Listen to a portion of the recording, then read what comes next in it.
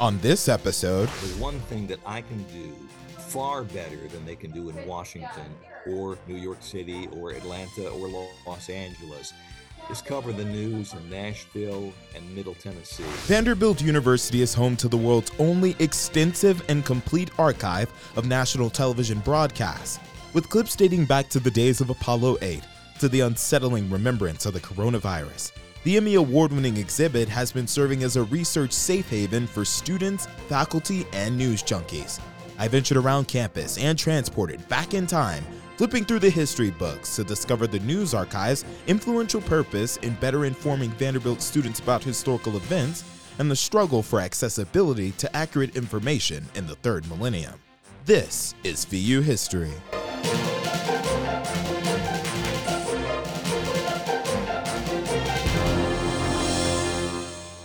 Good evening, everyone. I'm Jalen Sims, your host for the Vanderbilt Hustlers VU History podcast. We begin tonight in the year 1968. It's a turning point for American culture. As the war on segregation starts to take a more violent turn with the riots in Washington, D.C., President Lyndon B. Johnson is preparing to fight with members of Congress to enact the Civil Rights Law of 1968. And while he is still doing that in political chambers till this day, he is also having to struggle with the escalation of the Vietnam War. For most Americans across the world who do not live in places where these historical events are taking place, the newly ended golden age of television in 1960 is making it more accessible to stay up to date on current events through live news broadcasts. Prominent journalists like CBS News' Walter Cronkite and Edward R. Murrow are essential to informing rural residents about the changes that their country is currently undergoing. As American politics are starting to shift post-Kennedy assassination, little-known Vanderbilt University in Nashville, Tennessee, has taken the initiative to develop an archived collection of decades' worth of national newscasts. But who created this extravagant project? According to an official historical account written by the creator Paul Simpson, a law graduate and insurance executive, Simpson inteled that he watched a news program where American psychologist Timothy Leary, who is an advocate for the usage of LSD, recommended that young Americans find themselves by freeing their mind and experimenting with the drug. The psychologist's comment shocked Simpson, and after watching the news program, Simpson wanted to watch it over to confirm if what he heard was true. It was then that when Simpson tried to find the recording of the news program, he ran into the problem of accessibility. No organization in the world was preserving news programs for future access. Well, we think when you look back on the history of the 60s in the United States, that it would be most important to have a permanent record of these television news programs because we think they will have had an effect on the course of events. As you know, newspapers, magazines, and books are available in most all of the libraries throughout the United States. We visualize that the time will come when each of those libraries will also have a television library. It is certainly a very important news media, and at the present time is the only news media that is not kept and is not made available for scholars and historians to study. Simpson would then go on to talk with current Vanderbilt Chancellor G. Alexander Hurd, who would then appoint an 80 Hawk committee to turn Simpson's dreams into reality. But it wasn't until August 5th of this year that the Television News Archive began recording broadcasts on rented equipment and tapes that Simpson and his friends had independently acquired. Fast forward back into the future. Jim Duran, a special collections officer and the current director of the Vanderbilt Television News Archive, says that even the networks were deleting their footage, going deeper into the initial history of the archive's functions. Back in 1968, which was a very tumultuous time in U.S. history, there were some folks here at Vanderbilt that were looking at television news, and they recognized the importance it had on the influence and power of American perception of both domestic and international events. And they were curious about who was recording or keeping record of these broadcasts of this TV news to make it available for study. And they discovered that nobody was doing that, that the networks themselves were deleting or reusing the recordings every 2 weeks. And so there was a project started to start recording the news, which was just 3 channels back then. And they would record it and make it available for researchers.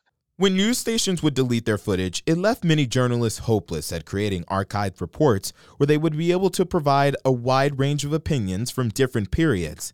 However, when the archive came along, journalists like Scott Couch, who has been in the journalism industry for over 20 years, sought the help of the archive's extensive catalog to go back into the ages, searching for the clip that'll complete his next informational masterpiece.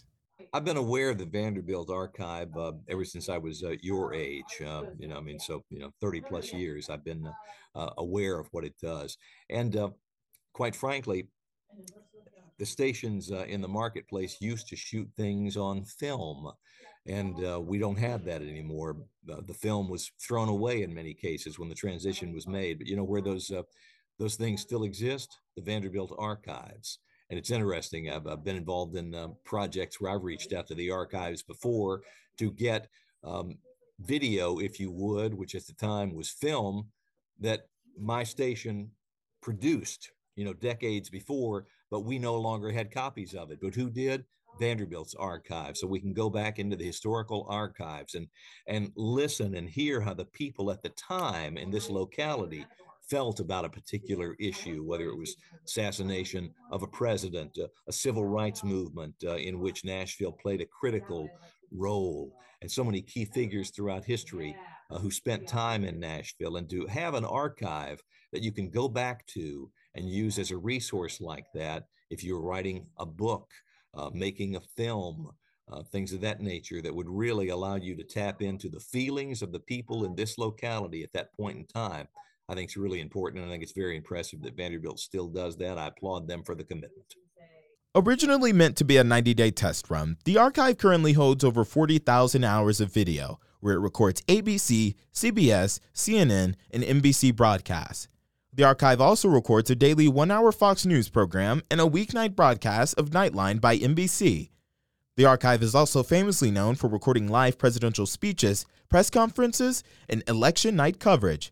But you may be wondering, how in the world does the university manage to get the signal and space to record so many hours of television broadcasts? Well, and for many years, it was an antenna on the top of the library building. They would just get the TV signal from the over the air, and then have those tape recorders hooked up to televisions to record what was being broadcast over TV. Since we now have digital signals, cable signals, and so we're still recording the broadcast as it was sent across, or as it was broadcast on TV here in Nashville. So the collection includes local commercials, but for that 5:30 p.m. Block, 5:30 to 6 o'clock block. And if there's any weather bulletins, or if there's a tornado in Nashville, that is going to be reflected in our collection. And like today, they weren't just recorded on CDs or a computer drive. They were recorded and switched out using tapes, because CDs didn't come out until 14 years later. Broadcasts prior to May 1979 were recorded in black and white on an Ampex 1-inch Type A videotape recorder. Beginning in May 1979, news programs were recorded in color on 3.5-inch U-matic cassettes. In several incidents, malfunctions of either the television set or the Apex recorder caused the tape to have serious video or audio problems. In some cases, no recording could be made, explaining some of the gaps in the 1960s and 1970s. Some of the oldest tapes in the collection, mainly between the times of 1968 and probably 1973, suffered varying degrees of loss of picture quality due to the natural distortion of the archive's digitalization in the 2000s. The National Endowment for Humanities saw the potential that the archive could have on future generations, and graciously funded the university the money to digitalize all previously recorded tapes and transform the archive into a website where users could scroll through and rent out news stories. It was quite an amazing accomplishment, and it happened about 20 years ago. The National Endowment for Humanities funded a massive project to convert all of these tapes, which there was over 60,000 episodes of news on roughly 40,000 tapes. You can get multiple shows on a tape, and it took 5 years, but all the files were transferred from from a physical format to a digital format. And so about 20 years ago, it was made into a streaming website. The university didn't quite realize it yet, but the digitalization of the television news archive would not only bring the university satisfaction in supplying archived reports to customers, but it would also bring in awards and new titles. In January of 1994, the archive was given a special award by the National Academy of Television Arts and Sciences during its 25th anniversary. Not even 20 years later, the archive was awarded the Governor's Award for Lifetime Achievement, yet again by the National Academy of Television Arts and Sciences, which is the regional academy's highest honor, and received an Emmy statue that is still on display when visiting the library exhibit of the archive. We were awarded a Lifetime Achievement Award from a local Emmy in about 10 years ago, and it's nationally recognized as the source for news archive or for content news archive content. Um, there there are some other news archives out there today. The Internet Archive in San Francisco has an extensive TV news archive going back to 2009, but we're the only archive that goes back to the 60s, and we're commonly known as the place to go to check for this kind of content. Students studying at the now prestigious Vanderbilt University can access this information for free through the library's showcase. But to obtain the copyrighted footage, you'll have to follow a lengthy loaner process that contains some special perks due to your affiliation with Vanderbilt.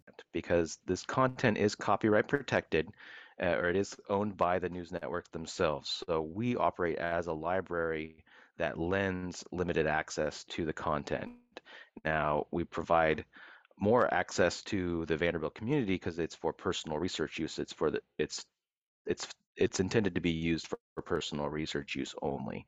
For a general consumer, they will get limited access through one clip at a time that they'll have to pay a loan processing fee, and then they get access to that clip for 30 days through an electronic link, and then that link expires after 30 days. And there's lots of warnings in between that say this link is only intended to be used for personal use only. Students now being able to access the footage for personal research purposes not only allows them to connect with their research topic in a historical context, but as award-winning WRKN anchor Bob Mueller and Vanderbilt professor Jad Abumrad explain, the archive also exposes how broadcast journalism has shifted through the news story's structural changes. Biggest change for any kind of news operation was when news became profitable. It just changed the whole dynamic. When news was the loss leader and the companies were doing it just to get a good news product out there, it was different. But that changed it, but everybody adjusted. The other real big change happened, though, when cable news was developed in the 1980s. It spread the audience. It diluted the audience a little bit. For a long, long time, since the beginning of TV, it was all just the local stations. It was just us 4, 5, and 17 and Channel 9, or Channel 8, rather. That was it. But then once you got all those cable channels, suddenly people had choices, and you had to work harder to keep those viewers. And it continues to change. And even now, we're doing this on a phone, and there's so many outlets for people to get news that television news is just a sliver of what it used to be. It's still important. I think it still has to connect with the audience. It's harder to attract an audience. Folks like yourself probably don't watch me as much as your parents may watch me. You get your news from the phone and from websites and from Facebook and Twitter and those kinds of things. You may jump onto us, but we're not appointment TV anymore. So that's really the biggest change that's happened in my career. That and technology. I started in film, went to videotape, then smaller videotape, and then CDs, and then, everything went HD, and then the Apple phone came, and I can do my whole job on a phone now, where it used to have editors or film projectors and those kinds of things. It's changed dramatically how more people can do this, and the quality is just as good, if not better. The cameras on these iPhones are terrific. The editing systems are easy to operate, and there's so many outlets for creativity. I think that's the real I think, the real plus to where we are today. There's so many places that you don't have to just be on TV. There's so many places to get content.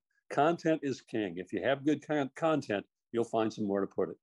I think you see so many differences. You see differences in how and the impact that journalism can have.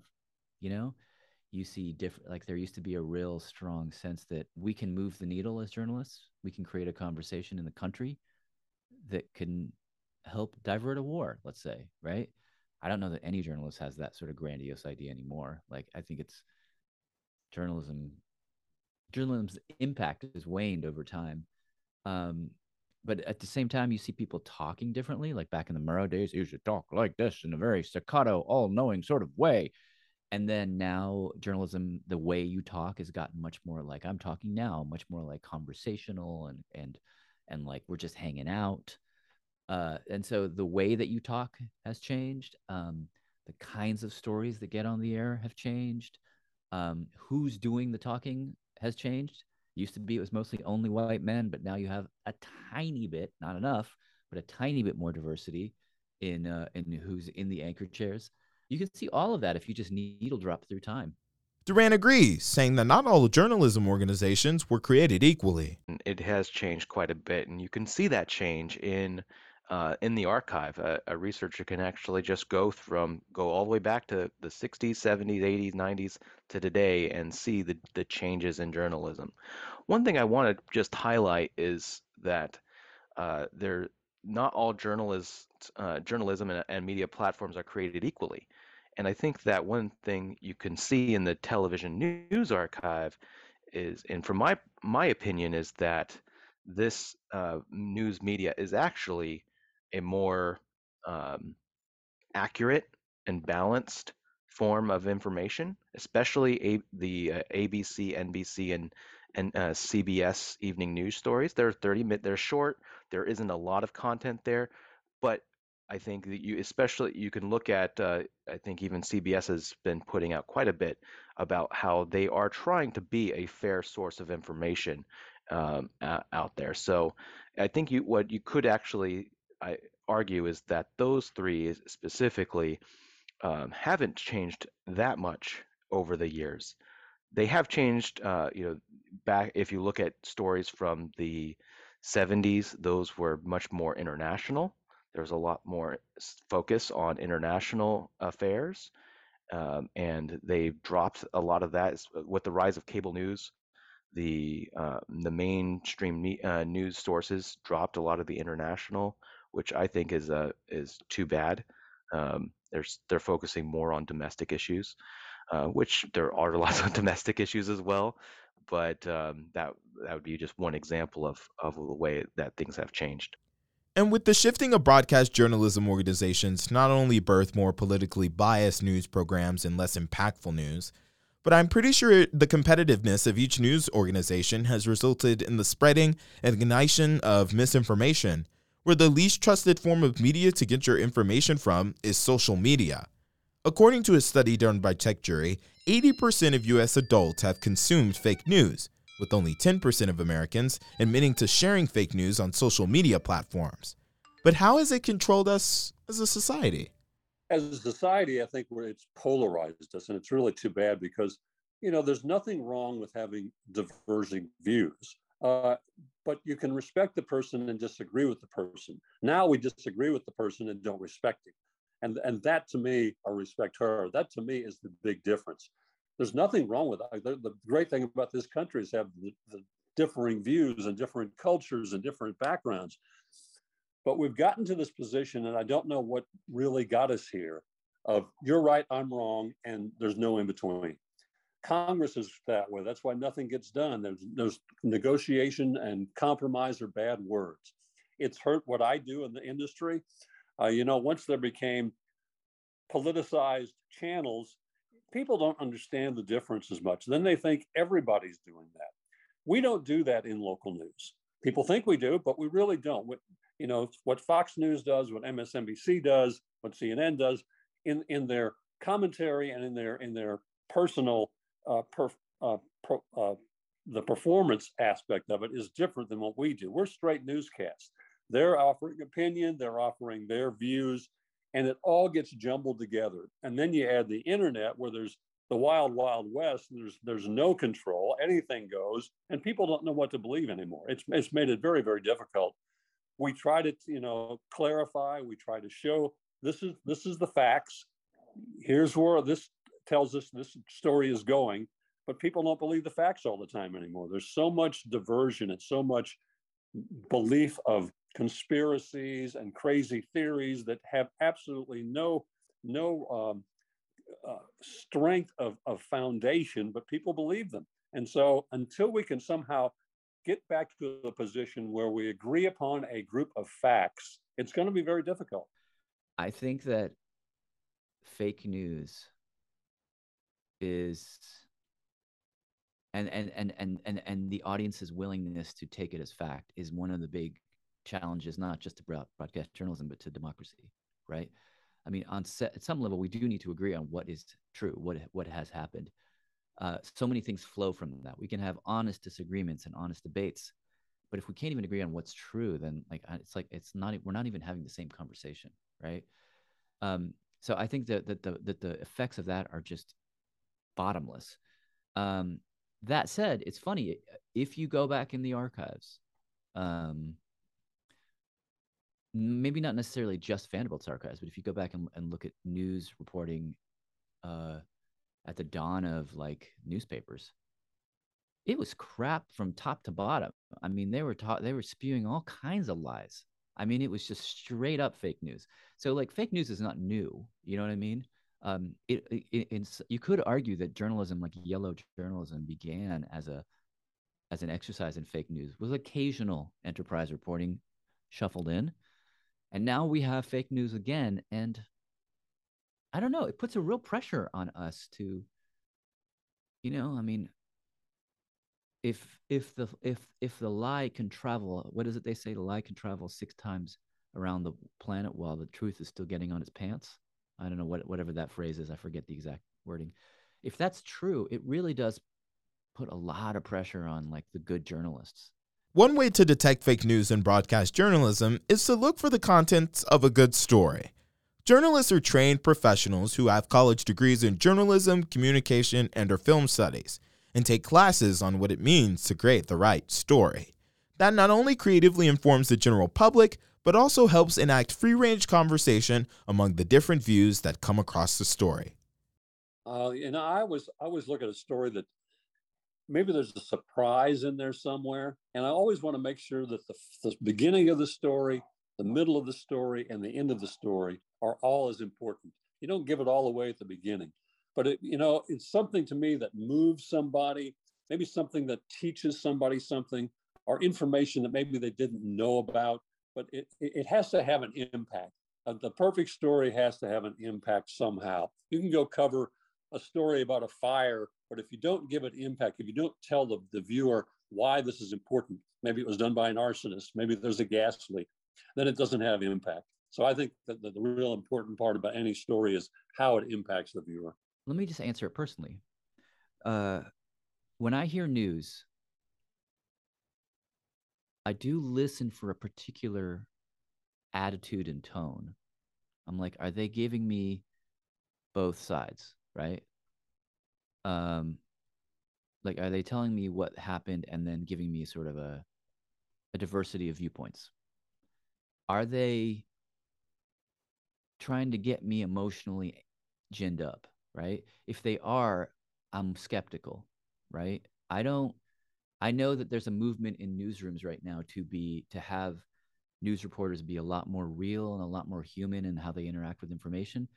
But I still want those reporters, when they talk to me, the audience, to do it in a way that's measured and tempered, right? So I look for like that measured sound where they're not yelling, oh my God, oh my God. If they're like yelling with lots of exclamation marks, I'm like, I'm not sure I trust this. Even if the information is good, something of the tone that I'm looking for. I look for reputation, frankly. I think it's really important to, as a news consumer, to know the reputations of your news sources, whether that's the New York Times or whether it's Breitbart or whatever it is, you need to like have have those how do their colleagues feel about them? It's very easy to find out. So I think a lot about that. I mean, it does actually put a lot of onus on the consumer about like being real critical of what you are consuming, and not just consuming it because it's a truth that you happen to agree with.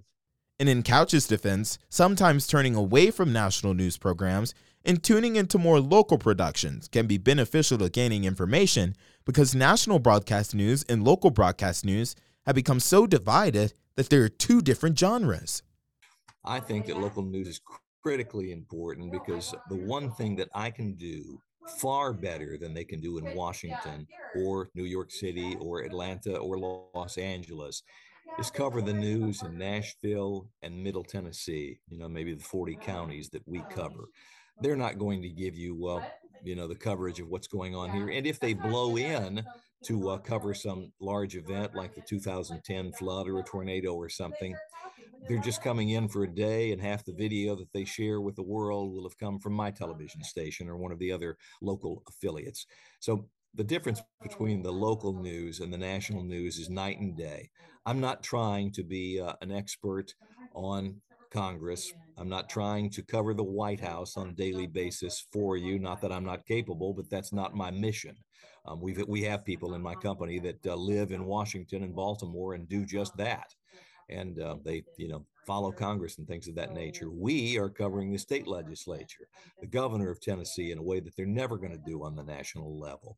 And all journalism, they say, is local, and the people here are most impacted by what the city council does and the state legislature and things of that nature. Not that we're not affected by things that happen in Congress. I'm not suggesting that, but where the rubber meets the road and where people can really have their lives impacted by government is on the local level.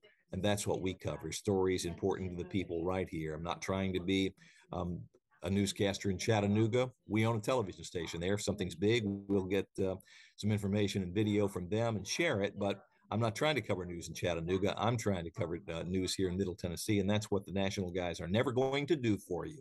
So I'm hoping that there will always be a place for local news. Vanderbilt's television news archive team takes pride in its purpose of providing researchable content for effective research and says that their sole mission is to inform the Vanderbilt community about events that have shepherded our country into what it currently is today, further helping society by providing accessible information to those that are most likely to change the society.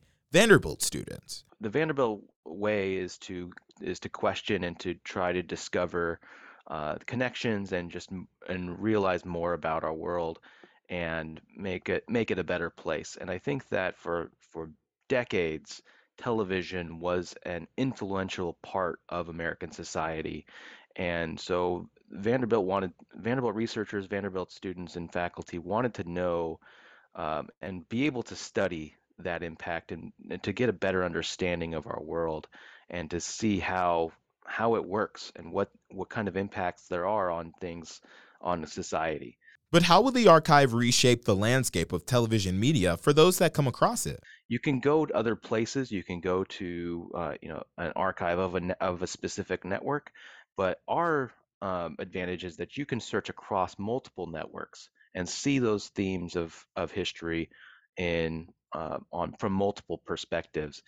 And going forward, we want to try to expand because that's one great thing about the new media and social media and just podcasts and other types. People aren't getting their news just from these major networks as well. They're getting their news from a lot of information, and there's a lot of new news sources. It's a lot easier these days to create a news source, and so we're looking at that and seeing how we can become a more inclusive collection that includes a lot of different voices that are out there today. Finally, I'm back in the year 1968. It feels great knowing that the recording of all the historic events happening in America will now be used by the Vanderbilt Television News Archive to educate those future kiddos on the struggles that Americans have to go through daily in order to be change makers. Oh, wow. Did I really spend all of my study time learning about the Television News Archive? I'm going to fail all of my final exams, but it's okay. I guess I'll head back and get some sleep. As they say, the studying will do itself. From Gene Alexander Library, Jalen Sims, VU History.